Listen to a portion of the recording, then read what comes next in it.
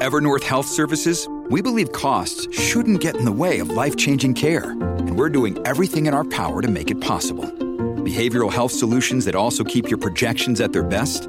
It's possible. Pharmacy benefits that benefit your bottom line? It's possible. Complex specialty care that cares about your ROI? It's possible. Because we're already doing it. All while saving businesses billions. That's Wonder made possible. Learn more at evernorth.com/wonder.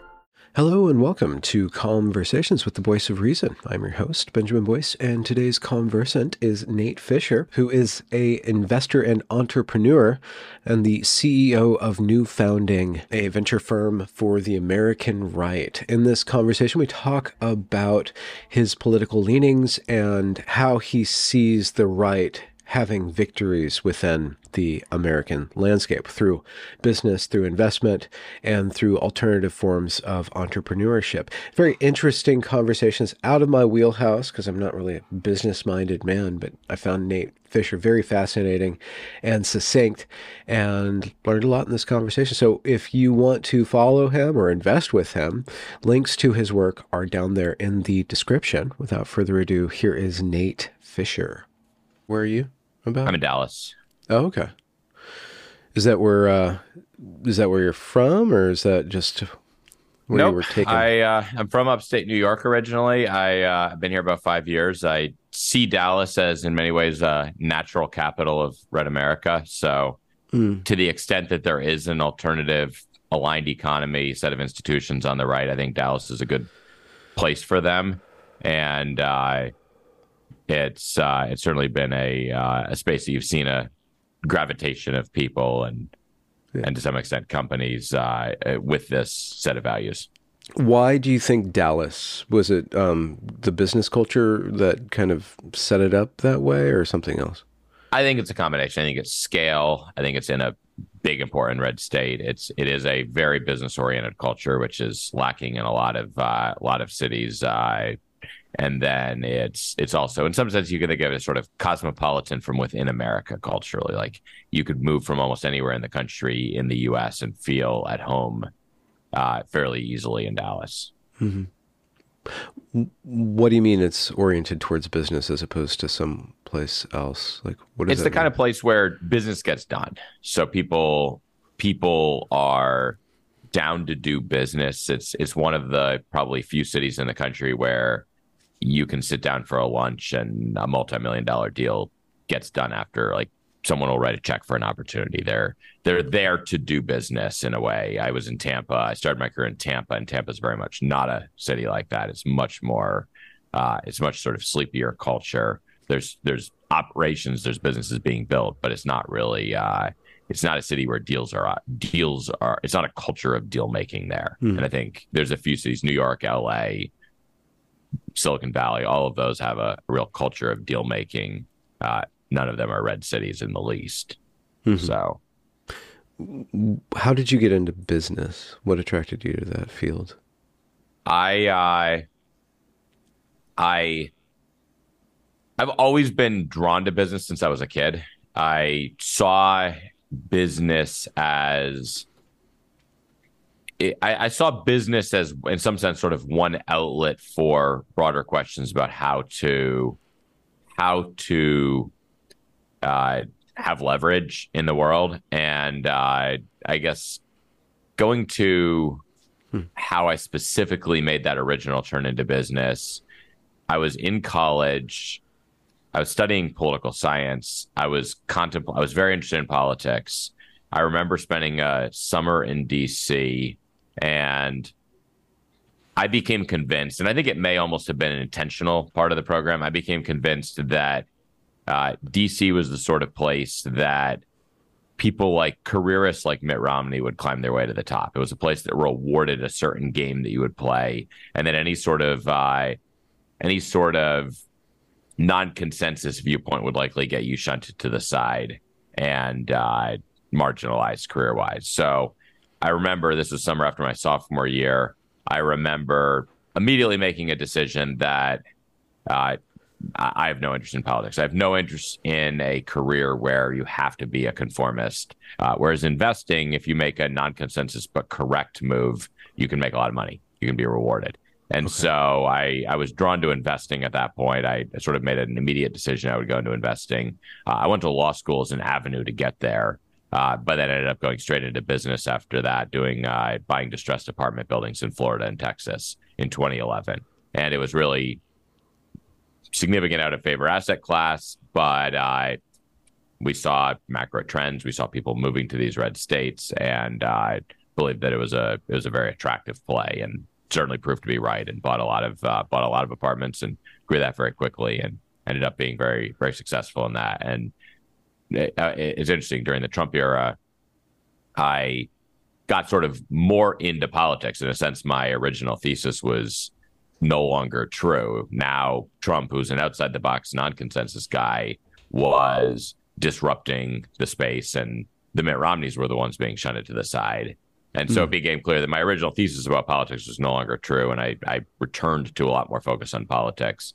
But I still see a lot of the best opportunities to achieve anything in that space as happening through business rather than through sort of conventional formal politics. Okay. So you're kind of putting a lot out there. So Charles Haywood went to law school and he tried to practice law, or he practiced law for a while, and then he ended up going to business. You said law school was, you were doing it not for law, but for business. How does that flow into it? So it was, so I went to a college called Calvin College, which was a sort of mediocre Christian-ish liberal arts college in Grand Rapids, and not a school I've subsequently publicly denounced their trajectory on, but not a school that was going to get me into Wall Street or get me into any sort of high level of business. And I got into Harvard Law School, and so it was sort of, in a sense, in a very simple sort of basic way, just having an elite credential gives you the ability to get into a lot of circles, and I think that was a big part of the basic calculus. And then the plan was going into bankruptcy law. My thought was practice bankruptcy law for a few years, and through that go into distressed investing. Distressed investing obviously is a sort of often and almost inherently non-consensus. I guess not inherently non-consensus, but it's certainly a place where if you make the right non-consensus bet, there's a lot of opportunity. So distressed investing seemed like a natural vehicle for what I saw as what I gravitated toward and what I saw as the opportunity. So the plan was to go to a law firm, do that for a few years, learn bankruptcy law, go over to a distressed hedge fund or something like that, and then work my way up there.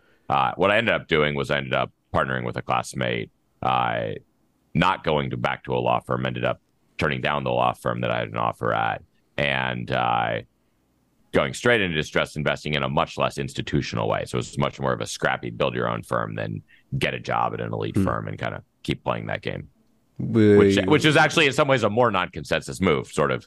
It was actually a more fitting move for me. And I think it's a much better fit for me temperamentally to have pursued that career than to have gone to a Wall Street firm in the first place. Yeah. Could you define distressed investing? What do you mean by distressed? So it's it can be a very broad category. And for me, it was anything where there is, so coming out of bankruptcy law, it would be anything where the company is in financial distress. So it doesn't necessarily need to be operational distress, but it can be financial distress, which means that it's capital structure is unstable, it's over-levered, it's not able to operate in ordinary course of business, and there needs to be some sort of restructuring. So whether that's a bankruptcy and a transition of ownership from the shareholders to the bondholders, or there's sort of a set of different, in some cases, there's different tranches of debt, and there's a lot of jockeying for who's going to end up with control of something or control of the process. So that would be one. And then what we ended up doing with real estate was a lot of buying REO apartment buildings, which is assets that are already owned by the bank. So the bank has already taken the apartment building back. It's sitting on their balance sheet. It's sold as a clean sale. So it's not really complicated from a perspective of the financial structure of the transaction. But I think it broadly falls in the same category, because in that case, it's actually operationally distressed. Typically, the asset is not. It's not being run by a professional manager whose business model is running businesses like that. And so there's a lot of ability to buy something opportunistically, buy it at an attractive price if you know how to evaluate something that there's not a lot of buyers for. You can think of it as a pretty broad category in many ways. Yeah. But the narrow version would be stuff where bankruptcy law or financial restructuring is gonna play a role. The broad one would be sort of any situation where there's financial or operational distress outside of the ordinary course of business. So you come in, and you guys would take ownership or responsibility for an asset and then flip it in some way, or reorganize it in some way so that it returns to being valuable? Yeah, so there wasn't a lot of financial reorganization. We did some where we would buy the note, we would run through a bankruptcy process or foreclosure process. We would take control of the property. But for most, we're buying the property from the bank. We're raising money, so we'll raise money from outside investors. With that equity, we then go to the bank. We bid on the asset, buy the apartment building. We built our own property management company. We had employees who did maintenance, who did the property management, all of that. Generally, there's a level of capital investment in the property, so we'll do some renovation. Often a financially distressed property has just had a lot of deferred maintenance, there's a lot of stuff that's going to be a pretty clear value add in terms of increased rents, and yet it's been deferred because the owner hasn't been able to afford it. And in some cases, there was real sort of vacancy in the market for a little while, but there's also the situation where even if the market is sort of healthy, if the owner has too big of a mortgage and too high of their cash flow needs to go to the mortgage, there's a lot of things that would be pretty obvious, easy return investments, renovating a really old kitchen, for instance, that they don't have the cash to do. And so everything has to go to debt service. And so there's a lot of easy stuff to do that you can do to improve the property, and then capture the upside as the profits increase, as you're able to increase occupancy. And we ended up holding most of the assets we sold the bulk of our early buys. So we bought between 2011 and 2014. We sold a lot of those in 2019, I think late 2018 through early 2020. And so we ended up holding for about 7 or 8 years, which is sort of normal for a private equity. We weren't buying to flip. We were buying to buy properties that we expected to become a lot more valuable. And in some ways, as the cycle continued to boom, as the Fed continued to print money, that ended up our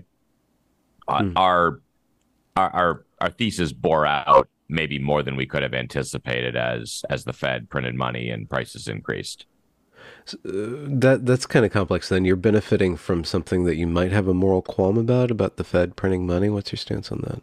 Absolutely. I think it was. I mean, it's certainly something that I think is questionable to undesirable for the country. So I recognize that. I think it's good. It's good for distressed investors who are correct about making a non-consensus move to come in and make a lot of money. That's a good system. It encourages behaviors that are virtuous for the system. I don't think that there's any great virtue in people who just happen to own levered assets, seeing the prices of those assets double because the Fed's printing money. And so that I see as a suboptimal one. And in a sense, we predicted one side of that. We benefited from both sides of that. So for me, it's part of the reason it's part of the reason I never felt sort of called to remain in private equity per se, real estate private equity as a career. I didn't want to make a career of real estate where really most of your money comes in many ways. Certainly as we were doing it, from gathering assets and sort of hoping the Fed continues to print money. I would much rather be betting on things whereby accelerating them, I'm doing things that I think are unquestionably good for the country. Mm-hmm. And so politics is about, loosely speaking, politics and business share a core aspect of ordering society. It's really principled on order or ordering. So I see the crossover there. Where do you see the crossover? Because you said that you were contemplating getting into politics, but then you saw what it was all about. And so you went to business and then you returned to politics. So there's a crossover for you. And what's the values that are shared between your politics and then your business acumen or stance? So I would say it's particularly obvious in venture. So in venture, if you think about what venture is, you're venture in startups. You're conceiving of something that doesn't exist, and you're in a sense willing it into existence. So a new startup is, and particularly in the current generation of startups, where there's a lot of network technologies, there's a lot of social technologies, there's a lot of values-laden technologies. I think all technologies sort of have some value component, but there's ones that are particularly values-laden. So example I'll give is sort of in the 2010s, you really saw a shift to the messaging around startups became obviously political. You think of you think of Facebook's previous mission, which was to make the world a more open and connected place. Like, that's not, we're just going to make a bunch of widgets and we're going to make them cost effectively. That's a real vision of how they see the world being ordered, and it has baked in certain values. It's values of like broad connection across the globe is a good thing. It's a global pro-globalist mission. You even can contrast that with, say, Microsoft's mission, which was, or its vision was, I think, a computer on every desk, which was that's certainly going to change the world in important ways. But they're not focusing on the mission of reorganizing society. They're focused on, we're putting this gadget on people's desks that empowers them to use it in different ways. Whereas Facebook explicitly is trying to make the world a more connected place and more open. And open goes with that. And the value of openness, you could argue, is sort of even more deeply political, to believe that openness is good. And so you saw that in Facebook. You saw that in a lot of the messaging around Uber. You saw that in a lot of the messaging. WeWork, I think, is a very obvious example where WeWork's messaging was really deeply political. And you saw, I think, with that, a pervasive left-wing aspect to a lot of this messaging. I mean, they would seamlessly mix the direct impact of their product with these sort of broader left-aligned visions around globalization, around multiculturalism, around sort of openness in many, many other areas. And so it certainly reflected a particular vision. And I think when you're building something new, especially with vast ambitions to change the world, you're sort of inherently coming up with a vision of how the world is going to be organized. And the right really is not present in that world. And that's a problem for two things. One is we're just, in some sense, as conservatives, we haven't really been engaged in those questions of where we should go. Conservatives like to focus on what we want to preserve rather than what we should be creating. So I think it's a temperamental thing. And then I think another one is, so that's a problem. It just leaves them absent. And so in some sense, like, entrepreneurial people by nature are looking for something to aspire to. And if the only people providing that are progressives, are the left, they're probably more likely to sort of default to a leftist vision because they just want to go out and sort of conquer and create something great in some cases. Mm-hmm. Some of them are deeply ideological. Guys like Mark Benioff is deeply ideological. Many of them less so. But I think the other problem is, as a movement, we are at a disadvantage in many ways. Our enemies control almost every institution in society. They have a lot of power. And if you think about a situation like that, then our greatest friend should be disruptive technology. Disruptive technology, more than anything else, should offer us the potential to meaningfully alter that status quo, in some sense reshuffle the deck in a way that at least gives us a chance of significant gains relative to the status quo. If we're at a significant disadvantage and you're talking sort of ordinary competitive means, you don't see a major reordering. It's going to be fighting an uphill battle in many, many domains, which is why I think venture is particularly, going to my point, venture is particularly conducive to the right. It is kind of like the space where you can see something emerging and rapidly growing to the point that it actually shifts the balance of power meaningfully. Well, what And then does that look like? The shift towards the right, like on a well, broad scale, so I'll throw out one example. As let's say you had a right aligned Google, and I think leave open the question of whether it would just look like a parallel to Google, and it might not. But at the very least, for the simplest thought experiment, let's say you had a right aligned Google where think of Google as an inherently values laden product. By the very nature of the product, you go to the website, you type something, and it gives you a ranked list of results. And that ranked list of results is ranked by some standard of the good. There's a number 1 result, there's number 2 result, number 10. There must be a standard by which it says 1 is better than 2, 2 is better than 10, whatever. That standard that standard is inherently political, or it's inherently values laden, and in many cases can be inherently political. Let's say you had a Google that, in some ways, you could think the people who set the Google algorithm are probably more that might be a more powerful and impactful policy than what most congressmen could ever hope to actually implement. So deeply powerful, in a sense, sort of powerful governance of the digital layer of our life. And as more and more of our life becomes mediated by algorithms, those who control the digital layer, those who control the networks that are mediating our not just our digital lives, but increasingly that digital layer is mediating decisions we make even offline. It helps decide where I go to eat dinner, for instance. The algorithms there. So it's actually mediating more and more aspects of life. Say you had a Google that was right aligned, you change the algorithm and it elevates good content, objectively good or true content. It elevates content that's conducive toward a common good for society as we understand it. That could radically reshape how people make decisions across many domains of life. It could even change what they believe to be true in important cases. You think of Google News determining what the authoritative source is on some topic.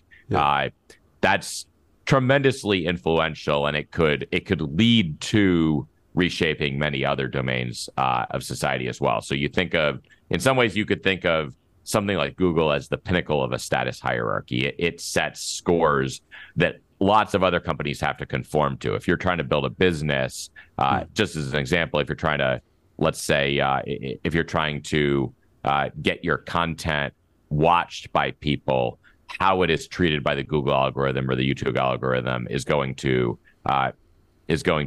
deeply shape your success, and you're going to be incentivized to essentially conform to the incentives that Google creates. If we control those incentives, then many, many other institutions are going to actually shape their communications and their content to what we elevate and reward, just like right now, even many conservative institutions essentially conform their content to what Google elevates, which is often perhaps contrary to their mission. Hey, it's Kaylee Cuoco for Priceline. Ready to go to your happy place for a happy price? Well, why didn't you say so? Just download the Priceline app right now and save up to 60% on hotels. So whether it's Cousin Kevin's Kazoo Concert in Kansas City, go Kevin, or Becky's Bachelorette Bash in Bermuda, you never have to miss a trip ever again. So download the Priceline app today. Your savings are waiting. Go to your happy place for a happy price. Go to your happy price, Priceline. This episode is brought to you by Shopify. Whether you're selling a little or a lot, Shopify helps you do your thing, however you cha-ching. From the launch your online shop stage, all the way to the we just hit 1 million orders stage. No matter what stage you're in, Shopify's there to help you grow. Sign up for a $1 per month trial period at shopify.com/special offer, all lowercase. That's shopify.com/special offer. I can see another example being TikTok, where you see it's a Chinese-owned company, and in China, a similar app would be adulating certain behaviors, probably around stabilizing family structures, obedience to the political parties. Whereas in America, you see that it incentivizes a lot of deleterious narcissistic behaviors, right? So it's kind of pushing people in one way in one zone and another way in another zone. So a right-leaning TikTok would boost the trad wives and downrank the gender pronoun people, right? Exactly. It would boost what we consider good. Certainly, it would boost what we consider good as conservatives, as right wingers, and it would devalue what we consider bad. It would deprecate or suppress what we consider bad. And I think TikTok is in some sense the best because it's one of the most sort of pure play, along with Google, algorithmic apps. So it's impossible to have a values neutral form of TikTok. TikTok is trying to achieve something, even one that's what you often see Silicon Valley do is they don't like to think of their work as political, or they're not comfortable in that domain as much as at the high level. Sometimes they have embraced political values. So they'll focus on sort of engineering type metrics like engagement. Well, even engagement is going to have a particular, you're optimizing for essentially a digital heroin, something that's going to keep you addicted. So that itself is obviously going to have a profound impact on society. And do you push the good or do you push the engaging or the addictive? And those are very different directional questions for where people spend significant time. Yeah, but isn't that kind of like the marketplace of ideas would, or the marketplace would probably reward for people who are tuning things for engagement over the good, right? So you're already at a disadvantage if you're trying to do both, or you're going to have to be some sort of hypocrite to do like the good heroin, right? I'm not sure that's true. Okay. So I'm not sure that needs to be true. First off, I think humans are made to, they have different instincts. Sometimes they like the sort of base engaging, but people want more too. They want ideas that matter. They want truth. It's in our nature. And I think to some extent, especially if it's a people capable of any sort of self-rule, there needs to be an instinct. Like a people who are always going to choose the engaging over the good are, I think, Aristotle would classify them as natural slaves. Yeah, they're natural slaves. They are going to be enslaved by someone. And I think part of the American system of government is predicated on the assumption that at least some subset of people want more than that. So I think, first off, there has to be, the market will reward different things. Second off, and this is the big one I think that is often missed, is it can be hard.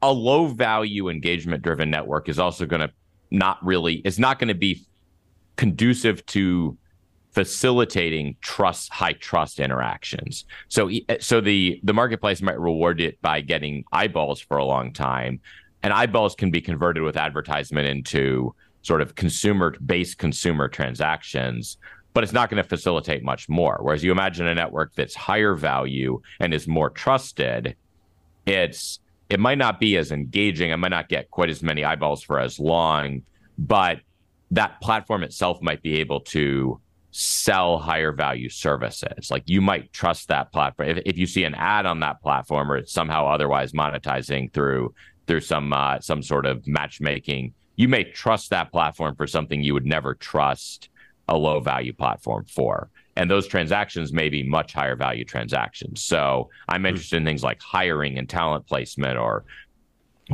where you could get high value professional services, lawyers. Like you're not likely to hire a lawyer based on an ad on TikTok. It's just it's out of place. It's a service that matters, and you really care about character and quality of the lawyer and their ability to be engaging, or even just their presence on a platform that's centered on sort of addiction and engagement just says very little about their quality. Whereas if it were a network that you trusted, and the example I give is sort of churches, country clubs, some of these, they're networks where there's sort of a lot of trust built in there. And as networks, they're actually able to mediate much higher value transactions. So it's the kind of place where a recommendation can lead to a job, to hiring a high-value professional service, sometimes even to a multi-million-dollar investment.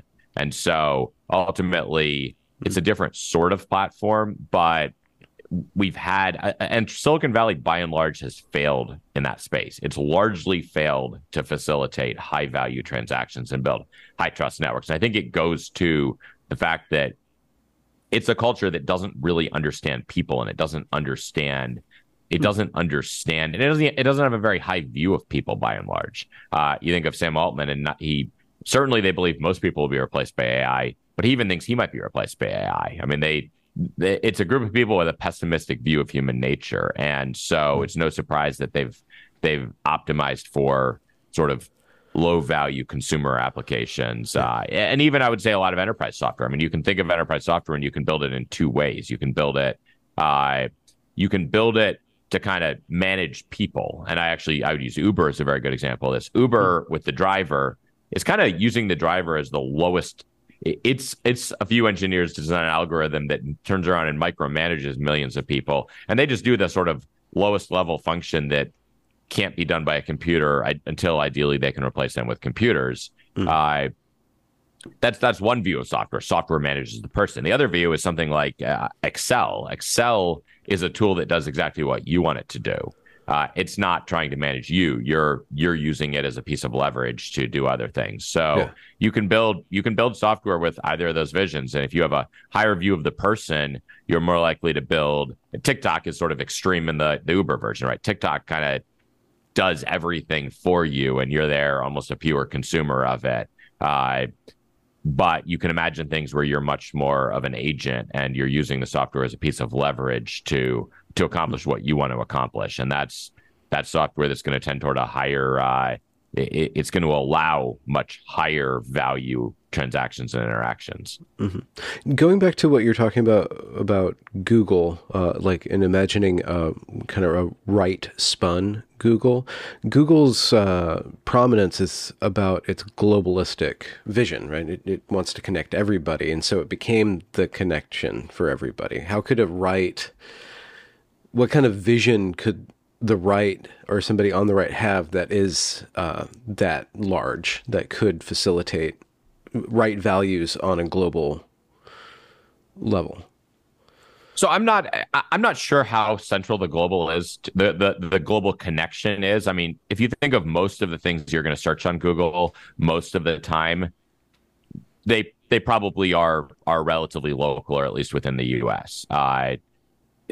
Certainly, there's areas where global scope is going to matter more, but or Anglophone scope or whatever. But for a lot of it, I mean, you think of Google Maps, that's inherently local, and yet that's a huge part of sort of Google News. I mean, yes, sometimes you care about global news, but a lot of times it's local.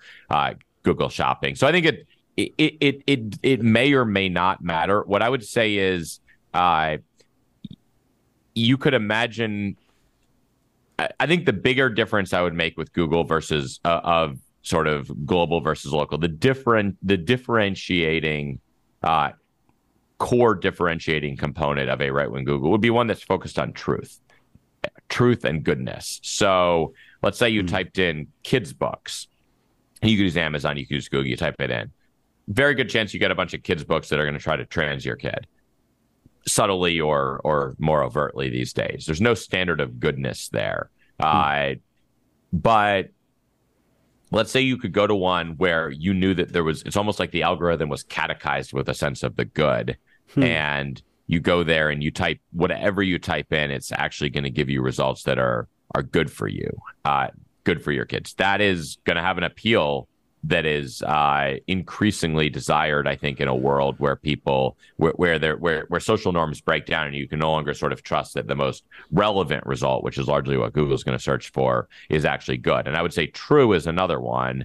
I would say high value on an information standpoint is actually correlated. So Google's a central problem of Google is they don't have the epistemological foundation to distinguish spam from non-spam. If you can't define what is good for people, then you have no ability to say that some sort of information-rich result is better, perhaps, than some sort of AI-generated listicle. Because by what standard is one better than the other? That is a question of value judgment, and they don't know how to think about those values judgments. So maybe in one way of thinking about things, them dropping their motto, "Don't be evil," wasn't just about them being evil. It's just them not being able to define evil or good. Exactly. I think that's a perfect way of putting it. Yeah. So, 26, sorry. That one comment just interrupted my head. So the good and the true. So So Trump comes along. Trump's an interesting character, right? Because like, what percentage of him is good, true, or beautiful, right? But he's still disrupting, I guess, the political marketplace in favor of the conservatives. Would you say that? Like, he's kind of a problematic character because he can't necessarily be the harbinger of the good, the beautiful, and the true, but he is allowing for the right to have a little bit more traction or to see opportunity where it saw that it was being shut out, right? So I think conservatives have had a sort of a flawed framework for a long time. Our country's had a flawed framework where they focus on they like to focus on the character of the person, which often leads to perceived character of the person, or even just are they a telegenic person who appears to look good, instead of what is the agenda that they're fighting for good? Is there a common good? Are they fighting for something? Are they pushing for something that's actually good for the country and good for the people? You can have someone who seems like a very good person who is advancing something that's extremely destructive for the country. You saw a lot of that with the Iraq War, where I think a lot of people who would have been seen as very high character people fought for something. They pushed a war that was disastrous. It was disastrous to Iraq, and it was disastrous for America.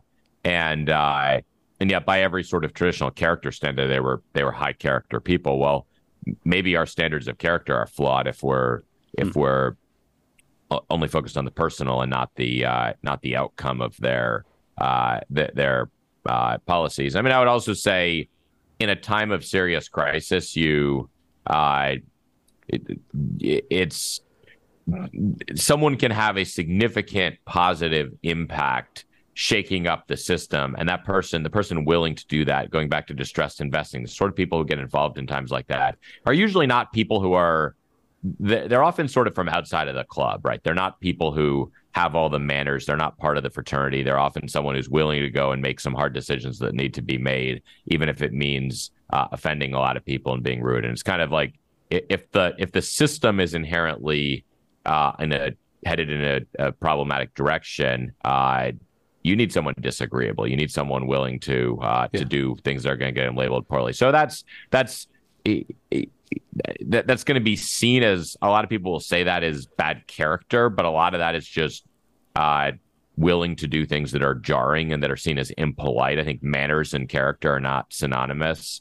Finally, I think it's people are complicated. I mean, Samson rescued Israel, and the guy was not necessarily a good guy, yet he was the best guy to step up and save Israel. So maybe in times where you need a savior, you take the savior who steps up, not the person who theoretically could be perfect. Yeah.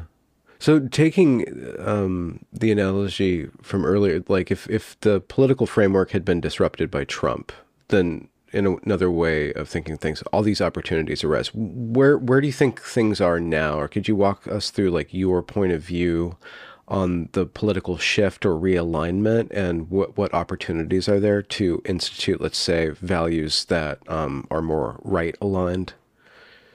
So it's a tough question. And I certainly, when it comes to conventional politics, when it comes to the electoral politics, I will not claim any expertise there. I don't think that's a domain where I have huge edge. It's a domain where we face enormous challenges. I think we should be prepared for a range of possibilities. I mean, I guess one point I made is the volatility has been increasing, if you think of this from a financial perspective. So when the Dems arrest Trump, that is a major departure from historical norms. You could think of that as sort of an upping of the pace of departure from previous norms. And even though a lot of those seem to be going in one direction, if you think of markets, if you have bigger and bigger moves in one direction, that's still increasing volatility, which still increases the sort of range of expected outcomes in both directions. You can have either sort of, it's kind of like if stocks are moving more and more aggressively up, you can easily imagine a scenario where they double very rapidly. You can also imagine a scenario where they halve fairly rapidly. And so I think we're in a situation a little bit like that, where the range of outcomes is going up widely, and a stable regime does not intentionally up the volatility like that. That is a regime that is itself in a lot of danger. You can imagine it's easy to imagine a scenario where Trump wins next year. It's easy to imagine a scenario where the Dems respond with extreme violence and just a level of hysteria that would put what we saw in 2017 to shame. So that's really hard to imagine, but I guess like anything's possible. Yeah, I guess the point is, I don't know what exactly it looks like. It's hard for me to imagine that, but it's sort of easy for me to envision that is within a range of possibilities that we have to be prepared for. Obviously, the opposite direction is they crush him and they crush Republicans and they start sending us to gulags, and that's also in the range of possibilities. So I think there's a pretty broad range that we need to be prepared for. And you look at sort of world history and you see that the temperature in politics can go up a lot from where it is here. Not just world history, but you look around the world.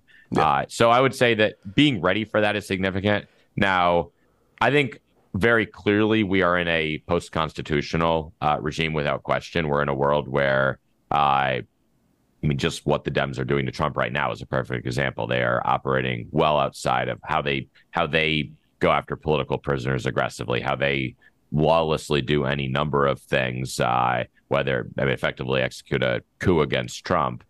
So we're in a post-constitutional regime, and that also just means there's less serious guardrails. Obviously, there sort of continues to be certain aspects of law where a constitution of sorts remains operative, but it's not a system where taking control of Congress can allow us to sort of change the direction of government in ways that would in any way resemble how you might imagine the system works if you read the Constitution and the Federalist Papers. Mm-hmm. And then I think another one is, I think the era of the neutral public square is dead. And that, I think, goes actually with, it was sort of a fantasy of the 20th century that you could have a neutral public square. Not something that would have been envisioned in much of human history. And I think the digital actually hammers home the impossibility of that. So going to my point about Google in many ways is one of the central sort of institutions. Companies like that are some of the central institutions of our society, mediating our society, and neutrality is impossible. So once you realize neutrality is impossible in the digital age, you end up in a battle for what values will be the sort of normalized values in society rather than trying to strip it back to something neutral. And once you realize it's not possible in important domains like search, you're also going to realize it's not really possible, and it just doesn't become a priority in many of the other domains of government as well. And I think it was always a little bit of a fantasy you could maintain that. But I think once people realized that, certainly the left realized that before the right did. The left was pushing AI ethics and all this stuff, algorithmic justice, whatever they call it, very early in the sort of really post-Trump, as they realized that those algorithms helped elect Trump. Yeah. And the right has continued to sort of, in many cases, I think, naively fight for neutrality. They say we want this to be neutral. You hear people sometimes call for something like, we want Google to be treated like a common carrier. Well, it can't be a common carrier if its values laden. Then it's not just like a telephone company that connects you to whoever you dial. And so I think the right is realizing that the new right in many ways is built on the sense that there must be a common good. We're not just going to argue for sort of procedural norms like federalism, the Constitution, or whatever. And so once you realize that both sides are fighting for sharply conflicting visions of the good, that's a different sort of politics. And they're doing so largely outside of, or to a meaningful extent outside of constitutional norms. And I think that trend will continue. Okay. Your brain needs support, and new Ollie Brainy Chews are a delightful way to take care of your cognitive health. Made with scientifically backed ingredients like Thai ginger, L-theanine, and caffeine, Brainy Chews support healthy brain function and help you find your focus, stay chill, or get energized. Be kind to your mind and get these nootropic chews at ollie.com. That's OLLY.com. These statements have not been evaluated by the Food and Drug Administration. This product is not intended to diagnose, treat, cure, or prevent any disease. This episode is brought to you by La Quinta by Wyndham. Your work can take you all over the place, like Texas. You've never been, but it's going to be great because you're staying at La Quinta by Wyndham. Their free Bright Side breakfast will give you energy for the day ahead. And after, you can unwind using their free high-speed Wi-Fi. Tonight, La Quinta. Tomorrow, you shine. Book your stay today at lq.com.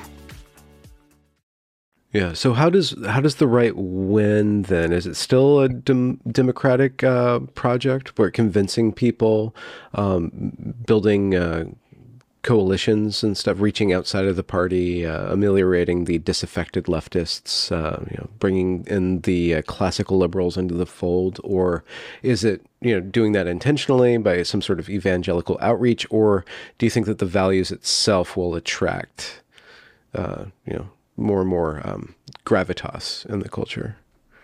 So I think it's an open question. I think that it may be elements of both. We're not a democracy. We're not a situation where you can persuade people and expect that to result in significant change. I mean, we win the presidency, and the FBI invents scandals to try to take out an elected president. So obviously, electing your president is not going to get you the position to have change. There's millions of federal employees who are protected by civil service protections that are vastly slanted in one direction, and they're going to frustrate the efforts of the right. So, yes, I think that electoral wins will be a component of this. That's certainly something that we need to keep fighting on that front, but that's not going to be enough for victory. I do think a lot of digital and structural could change things. I think we'll see a general breakdown of societal trust broadly, and this is some of what we're working on. Where if you see a breakdown of societal trust, then you could see a sort of collapse of trust in institutions to the point that people look for new. And this is a little bit like going back to the distress concept. I think of high trust aligned communities as reservoirs of trust that have largely been crowded out by institutions and broad digital platforms in terms of commerce and in terms of influence in the world. But they remain, and churches are a great example. You could imagine a world where as broad societal and institutional trust drops, there's suddenly a lot of demand for either you sort of adjust to living in a very low trust society, or you look for alternative mediators and pillars. And maybe these aligned high trust communities could become that. And I think if you combine that with the right digital technology, if you have platforms that help sort of facilitate commerce inside and among people in these aligned communities, and even outside of through these communities to the broader community, then you could imagine a scenario where people suddenly start to look for, as an example, hiring. If you're hiring someone, you could either sort of trust the university degree, and it's almost a formula. You look at the U.S. News and World Report rank of the university, you look at their GPA, you sort of benchmark where they fall, and that's the signal of trust that matters to you. An alternative is you go to a community you're a part of. Let's say you're part of a church. You ask for a recommendation of someone within the church. Those are two competing ways of vetting someone and establishing the threshold needed to take a risky decision, take a risky bet on the person. And as the former degrades in quality, as university degrees, for instance, become less trusted, people may seek more and more through the latter, especially if you then build technologies that make those community-driven networks more convenient, more efficient. Suddenly you now have a viable alternative. And as you have a viable alternative, you also see people invest more of their energy. I mean, people invest tremendous energy effectively in a sort of rat race starting in childhood to get into this university system, huge amounts of wasted effort, which gives the universities huge power. And I would say they're in many ways the sort of pinnacle of opposition to us, pinnacle of power of the left. If people redirect some of that energy to, let's say, to gaining credibility within their own communities, taking jobs in communities that they know are going to lead to good recommendations, that's a sort of reordering of society that has different set of status hierarchies that people are chasing. And that I think could meaningfully shift the balance of power. And it's kind of a collapse of one combined with a growth of the other. Well, I mean, if there was somebody in your position, because you ended up going to a prestigious law school, right? But because you saw that as a viable way to make your mark in the world or put yourself ahead of everybody else, but you'd be giving up a lot to just like get a humble job in a local or just move around working your way up and whatever. How would you pitch that to somebody in your position? Well, you said, first of all, I think you say it's a humble job in a local thing, but I think that need not be. It was a very sort of clear calculation. What types of jobs could I get coming out of college? What types of jobs could I get with this degree? I think the deal coming out of Harvard has gotten worse in the last 15 years. So for one thing, that's a less attractive option. It's probably more debt. It's probably certainly the career at a law firm is less attractive in many ways. At the same time, a local opportunity need not be, if you have, let's say, churches where there's rich sort of sources of recommendation. Let's say I have the opportunity to take a job as the assistant to the CEO of a local company. I mean, it might be a sort of humble job in certain ways. Maybe it doesn't pay much, but you learn a lot. I would learn a lot. I would have someone where if I impress him, I know that his recommendation can get me a much less humble job.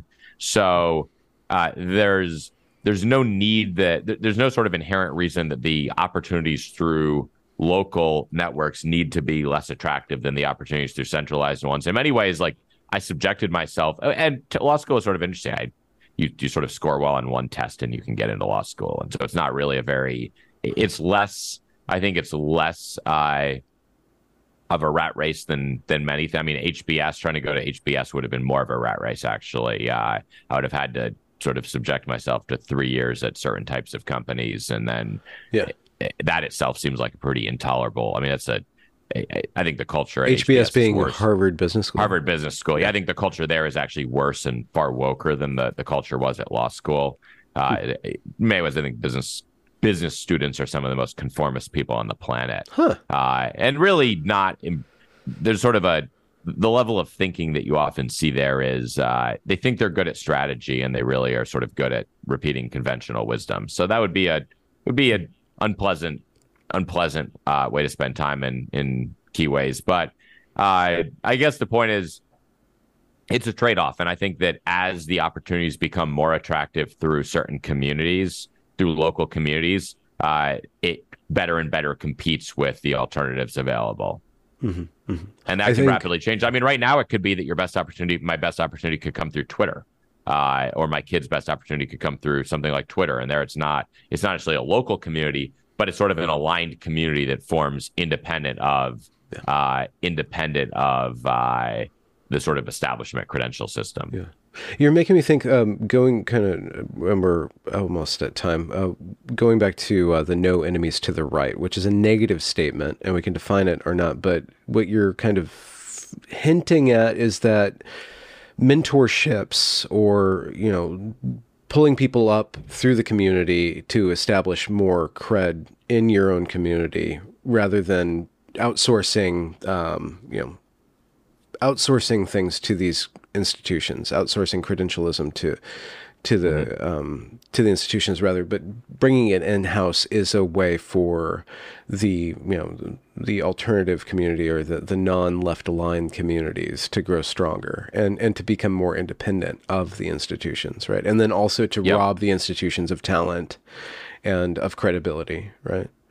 Exactly. And I think one reason for hope is I think that model is inherently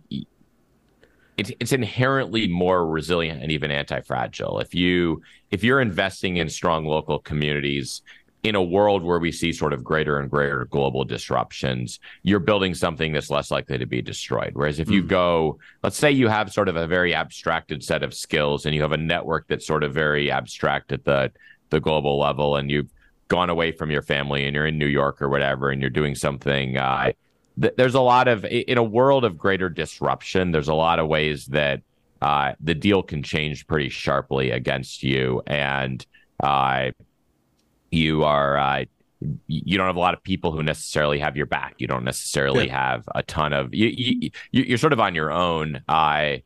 And I think we are facing a world where you can expect digital disruption to continue to produce greater and greater disruptions that ripple across society, and sort of a trend toward deglobalization. So there's a real reason to invest in something that's going to be more anti-fragile. And I use anti-fragile as opposed to just resilient because the resilience, yes, you have a local community that you are well invested in, and that protects your downside. That makes you more resilient. But I actually think that if you're part of a core, tight, high trust community, and you've built a career, let's say you've built a brokering career where you're mediating as part of your job, it's actually anti-fragile because if you face broader drops in societal trust, what you have in that community will become scarcer. And as a result, you may have far more people who may have previously, there may be a large number of people who they were sort of on the threshold. It was slightly more attractive for them to go through the sort of broad anonymized institutions. But as those collapse, now they're going to want to go through what you have to offer. They're going to trust you more than they trust those institutions. So you actually are in a position to potentially capitalize on that and sort of rapidly rise as one of the new sort of elite hubs that is mediating a lot of that. So, yes. So there's a very strong upside to investing in those high trust communities. Mm-hmm. So from your own personal point of view, what are the most interesting developments that are the opportunities that you see arising in the political sphere and in a realignment kind of, or even just discursively, like the topics or the people who are starting to give a hopeful vibe or like a opportunity or high potential in developing things that align with your values? Well, I think one we see is we just see we've seen a rapid growth of high caliber founders coming to us, and we're a venture firm. Fundamentally, New Founding is a venture firm. We invest in companies with a distinct right wing thesis. So they're selling to people on the right. Their product has sort of a clear way that it's solving strategic needs of the right, or maybe it's people on the right are early adopters of a disruptive technology. But we're seeing a growth in really high caliber founders, and that's something that tells you that people are seeing they're willing to cast their lot in this movement in important ways, and that's what do you mean by high quality? The sort of people you'd bet on. They're doing a project that's very thoughtful. They're doing something that they're the sort of people you would back. I mean, maybe to some extent it's just more. They're willing to invest their effort in something that is serving people in this space, and that is they're willing to signal that publicly. So that's a big. I mean, ultimately, as a venture investor, you're betting on people. So the caliber of the people, their capability is one of the most important things that determines whether you're going to back them. The idea is worth something, but they're going to iterate on the idea. They'll figure it out. But are they someone who really knows that? Do they understand? Are they able to really figure out what the problem is and what the right solution is with the right iteration? So that's a huge one. I think another one is this willingness to have adult level conversations about ideas that are outside of the traditional Overton. And this goes to the no enemies to the right concept. We can have a conversation about that. That's a very practical sort of realpolitik conversation. And I think enough people observe principles like that very serious people can have conversations about things that would be seen as sort of beyond the pale to Republicans 10 years ago. And that goes to maybe the post-constitutional state. The right was long handicapped by its inability to even entertain ideas that fell outside of its sort of ideals that it was captivated to, which really made it a slave of the left in many ways.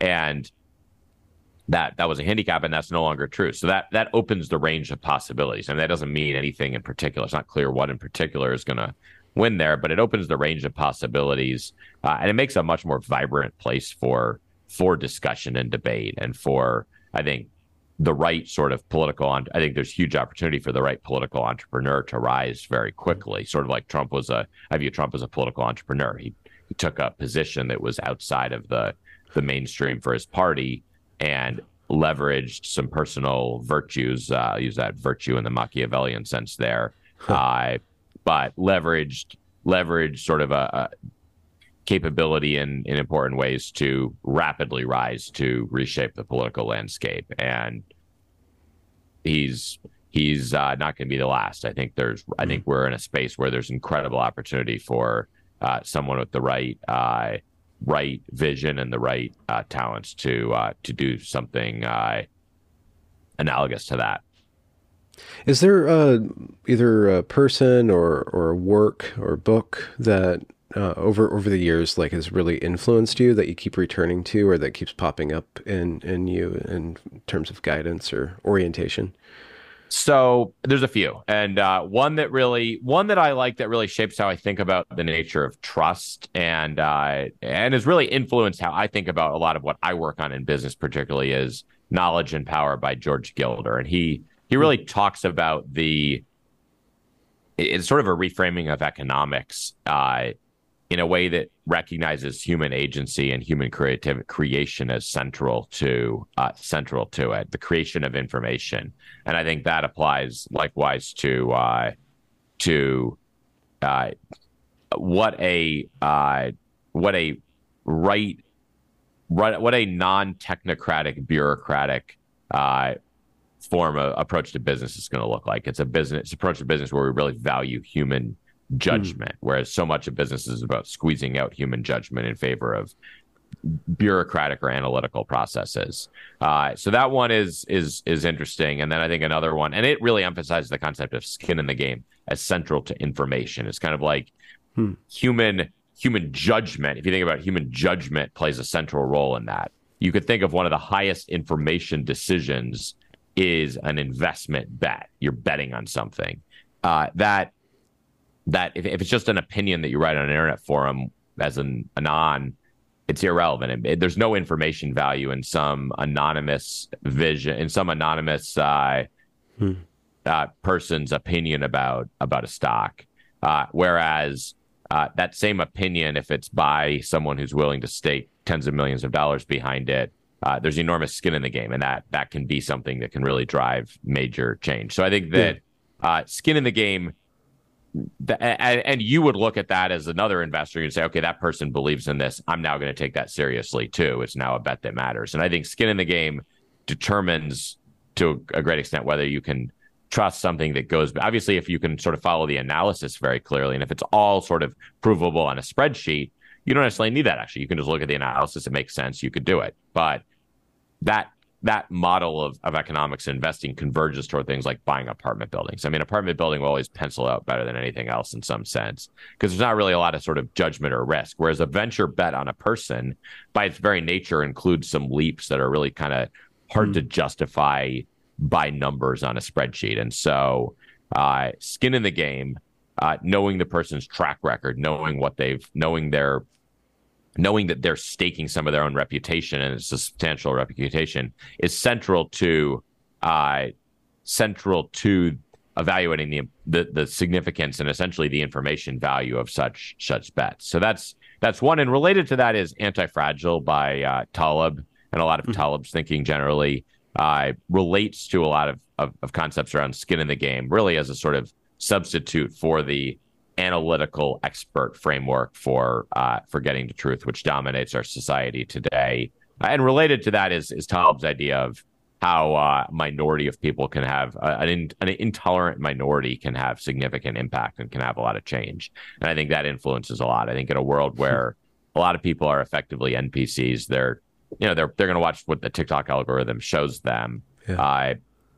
You don't need to, it's not about persuading a majority of people first and foremost. It's first and foremost about a minority doing something that drives change in creates an alternative vision or drives change in a meaningful direction. And if anything, you create the next TikTok, let's say, that in turn can then influence tens of millions of people potentially, but it's not the influencing of the people that's ultimately the significant challenge. It's building something great, building something successful. Yeah.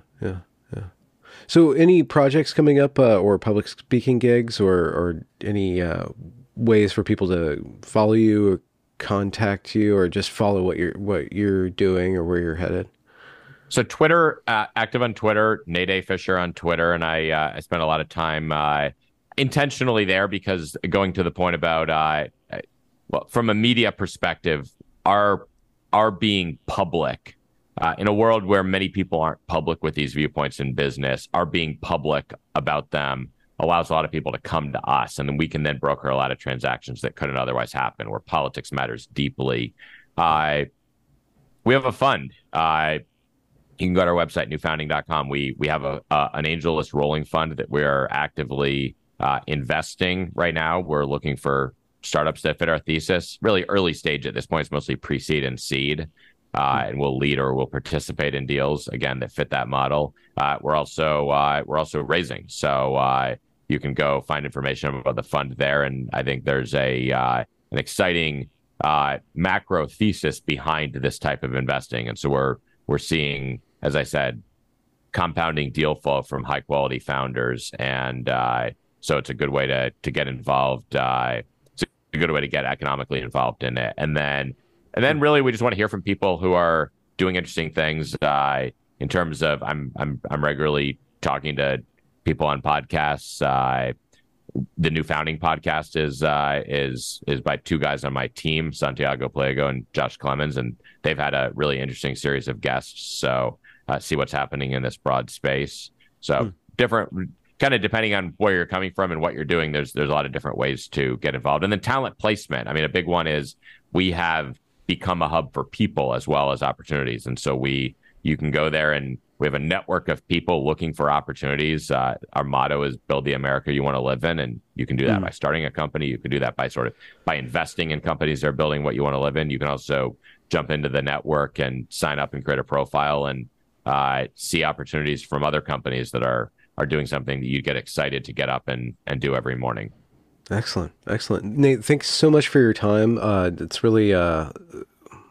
It's really hopeful to see people who are engaging in a proactive way. It can be really easy to just be a critic or a culture critic or a curmudgeon online, especially in political spaces and political debates. But you're part of people who are putting their money where their mouth is, quite literally. So it's great to give air to that, because there's actually activity going on to follow through on this potential rather than just kind of decry the downfall of the West, right? It's exciting. It's why I'm doing what I'm doing. Is I think there's real potential to build something that changes the direction.